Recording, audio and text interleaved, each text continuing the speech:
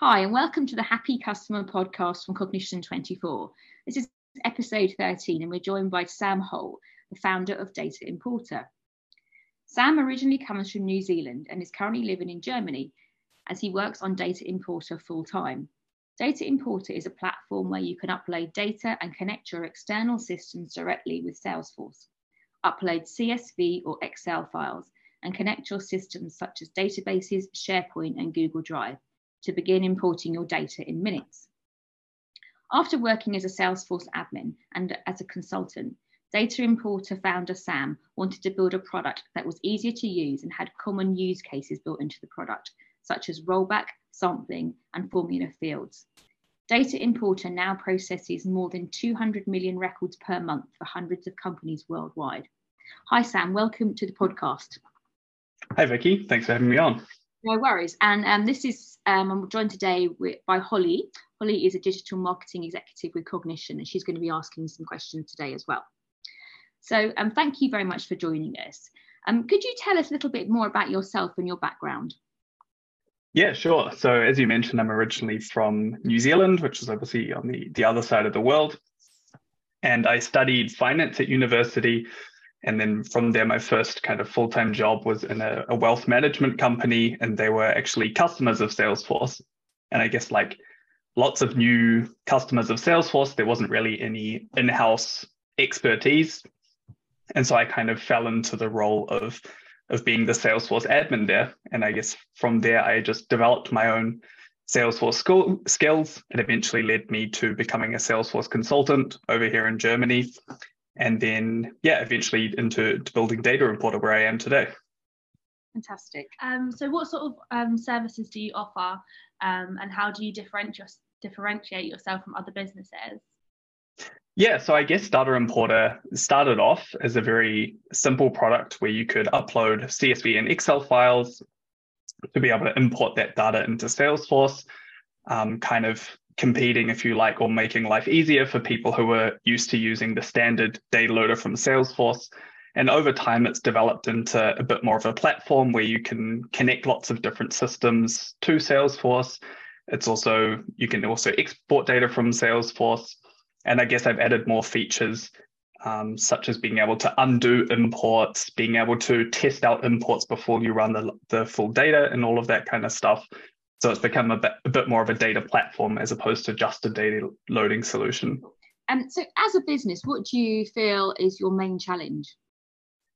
Yeah, I guess because I am just a one-man band and the Salesforce ecosystem is pretty large, I guess the biggest challenge that I face at the moment is building trust in the ecosystem, right? Obviously, a product like Dataimporter, where we're handling customer data, could potentially be sensitive data. Trust is obviously a big part of that, right? And as a one-person business, I don't have lots of developers or lots of salespeople who can kind of put together lovely pitches and stuff like that. So being able to build trust in the ecosystem is pretty important. And so I guess I'm trying to tackle that by being as open as I possibly can with what I'm doing with Dataimporter. So some of the things are like posting revenue numbers or the number of records that are being processed through the platform, and trying to, I guess, put a face to the brand. So that I think that's been a good way of building trust within the ecosystem. But yeah, it's still probably the biggest challenge is convincing companies or showing them that Dataimporter is a product that they can rely on. Yeah, and so you do everything yourself, don't you? I take it, in terms of marketing, everything, It's a real struggle, isn't it, when you're starting up by yourself? Yeah, it is. So I guess there was kind of two paths which I could go down from the start. One would be trying to raise money, hire people, and go down that kind of path. And another one is essentially bootstrapping the business, where I would do everything myself or do as much as I can by myself. And I chose to go down that path. I just thought it would be an interesting way to go. It would let me focus on building the product entirely. And so I went for that. And yes, and I'm still doing everything myself. I think next year I would probably look to hire some people to support the customers, right? In terms of customer support roles, maybe some development help as well. But for now, it's just been me doing everything. Yeah. So from that, could you tell us a little bit about one of your customers and how potentially you've helped them? Yeah, sure. So there's one customer which I like to kind of reference was a smallish retailer over in the US, and they basically were relatively new to Salesforce. They, I guess, similar to my own experience, they were a newer Salesforce customer. They didn't really have any in-house expertise. They had some consultants help them with the initial implementation, and they had some kind of fragmented and siloed systems, right? So they had like a database that was connected to their website where people could sign up and buy products and stuff like that. And then they had Salesforce over on the side where they tried to manage those customer relationships. But they didn't really have an automated process where those systems were speaking to each other built yet. And they didn't have any in-house Salesforce developers who could kind of build an integration. And so what they ended up using with Dataimporter was one of the database connectors to basically sync up their database and their Salesforce system, so that as soon as a customer signs up on their website and they maybe go through and purchase something, that customer information, the order information also flows into Salesforce, so that they can, the customer service people can basically manage all of those relationships with up-to-date data from within Salesforce. And then those jobs can also have been automated by them, so that it's not a manual process that someone has to go in and sync them. They basically just have a sync running every 15 minutes to update Salesforce from their database. And I guess as a small business, they were spending a lot of manual time kind of doing those syncings, where someone was having to go into the database, see what had been updated, going into Salesforce and doing a data load and that kind of process.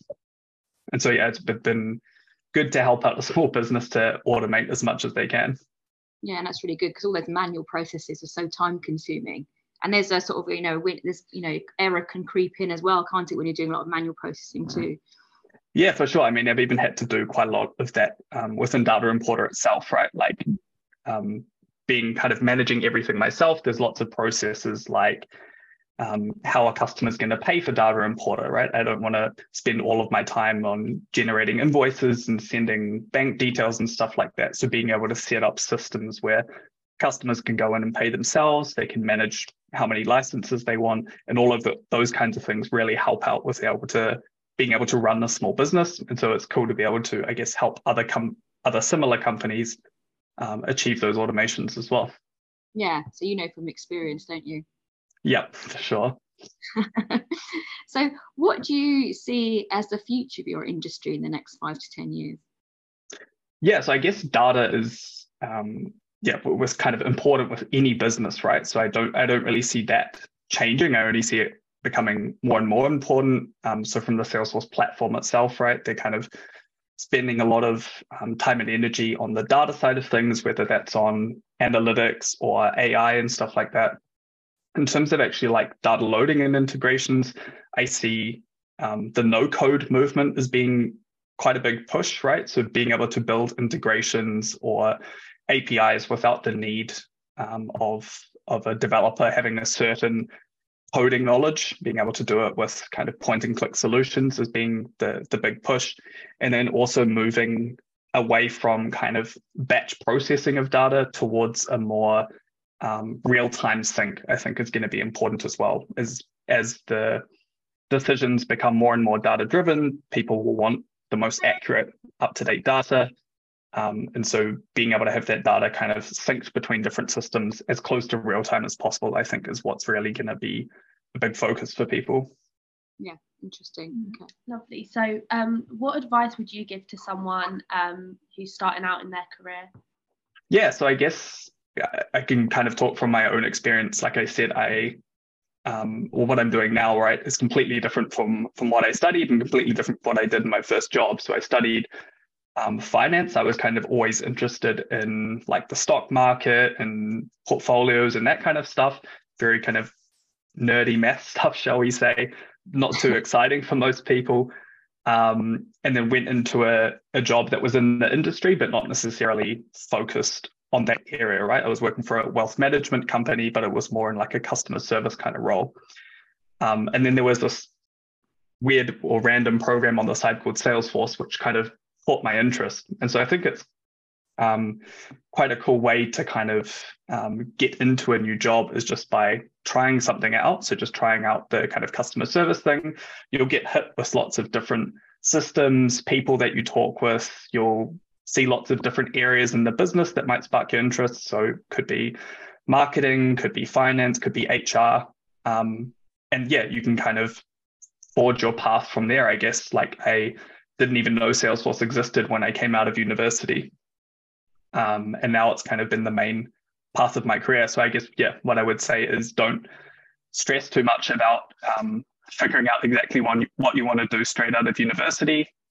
Just pick, I guess, a company that you think would fit your culture and your values, and then, yeah, figure out what you want to do from there.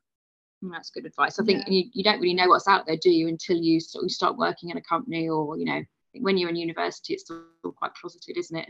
And till you get out in the big wide world, you see what opportunities are available. Yeah, for sure. Yeah. So what would be, sort of at the back of that, what would be your suggestion for achieving business growth, particularly at the moment, very challenging times in the UK and worldwide? Yeah, so for me, what's really has worked is trying to be as authentic as possible. So it doesn't need to be the same for everyone, but for me, sharing what has and hasn't been working has brought a lot of opportunities for me. So, making a post on LinkedIn about challenges that I'm having with the business, or if there's technical challenges that I'm having, or in the monthly update that I sent out last month, it was about a large customer that decided not to go ahead with Dataimporter. I think those kinds of things are things which people might be very afraid to put off, right? Because it shows a bit of like weakness or failure. But I think, being authentic also gives you opportunities because people take an interest in the business and they kind of are rooting for you, So there'll be people who will message me on LinkedIn or something saying, congrats on the success. It's been really great following your journey. And I've kind of,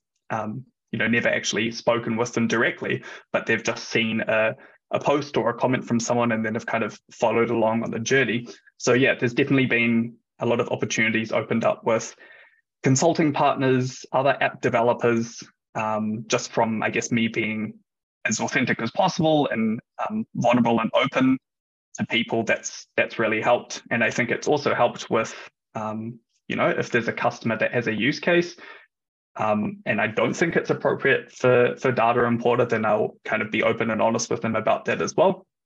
And there's even been people that I've told, maybe Dataimporter isn't quite the right solution for you yet, but potentially down the future it will be. And then I've developed a new feature or something, and then they've actually come back to me because they remembered the chat that we had a few months ago. So I think, especially in these times where companies are looking at what software or what services they do and don't need, being authentic really helps with developing trust with people, and also about helping the word of mouth kind of spread around. Yeah, I think it's that human side, isn't it? And I've always think that people do buy from people. Yeah, for sure. No, that's really, really important. Yeah, the last question we've got is, I don't know, what's the best piece of advice you've been given? So I guess there's one piece of advice which sticks with me a little bit. It's one that my previous boss of mine had told me is think about the end goal and then work backwards from there. So one, I guess, challenge or thing I'm thinking about, which I mentioned earlier, is about hiring people for Dataimporter, right? Like as the business grows and my time is obviously limited to 24 hours in a day. If I need some extra help, like who do I look to hire first? And it's a little bit difficult to think about is your first hire, like who do you make that? And so, like my previous boss had said, if you think about what's the end goal that you want to have for Dataimporter, like where do you see Dataimporter in 5 or 10 years? Is it a 3-person team? Is it a 10, 100-person team? And then kind of work back from there to think, okay, if you want to build it into a 100-person company, who would be the first 3 people you would hire there? But if you only want to build it into a 5 or 10-person company, then those people that you hire will probably look quite different. So, and I think that can be applied to lots of different things in life. but it's just one framework, which I guess is kind of working for me at the moment. Yeah. So you alluded to earlier, you're looking to sort of maybe hire some support staff to help you on the journey. Is that the next sort of a step? Yeah, I guess so. So obviously with the Salesforce ecosystem being a global ecosystem, and there's customers on all different continents and time zones, being available, not necessarily 100% of the time, but as much as possible is really key, right? Especially with a system where people are kind of relying on it day to day. And so, just being able to have additional resources that can help out, I think will be important. In customer service is probably one of the first things that I would look to get some help with. Yeah, fantastic. Okay, well, thank you so much for joining us today. How can we find out a little bit more about Dataimporter? You're on LinkedIn, that's right. You've got a website. What's your website address again, Sam? Yeah, so the website address is just dataimporter.io. So you can go on the website, you can sign up. There's a free version. And as you mentioned, I'm on LinkedIn as well. So if you just search Sam Hoult, there's probably only 2 or 3 of us in the world. So if you find the one that says Dataimporter, that will be me. The right one. Okay, well, thank you so much. Thanks for your time. It's really interesting, and good luck with your journey. Thank you so much. Thanks for your time as well. No worries. Thank you. Thank you. Bye-bye.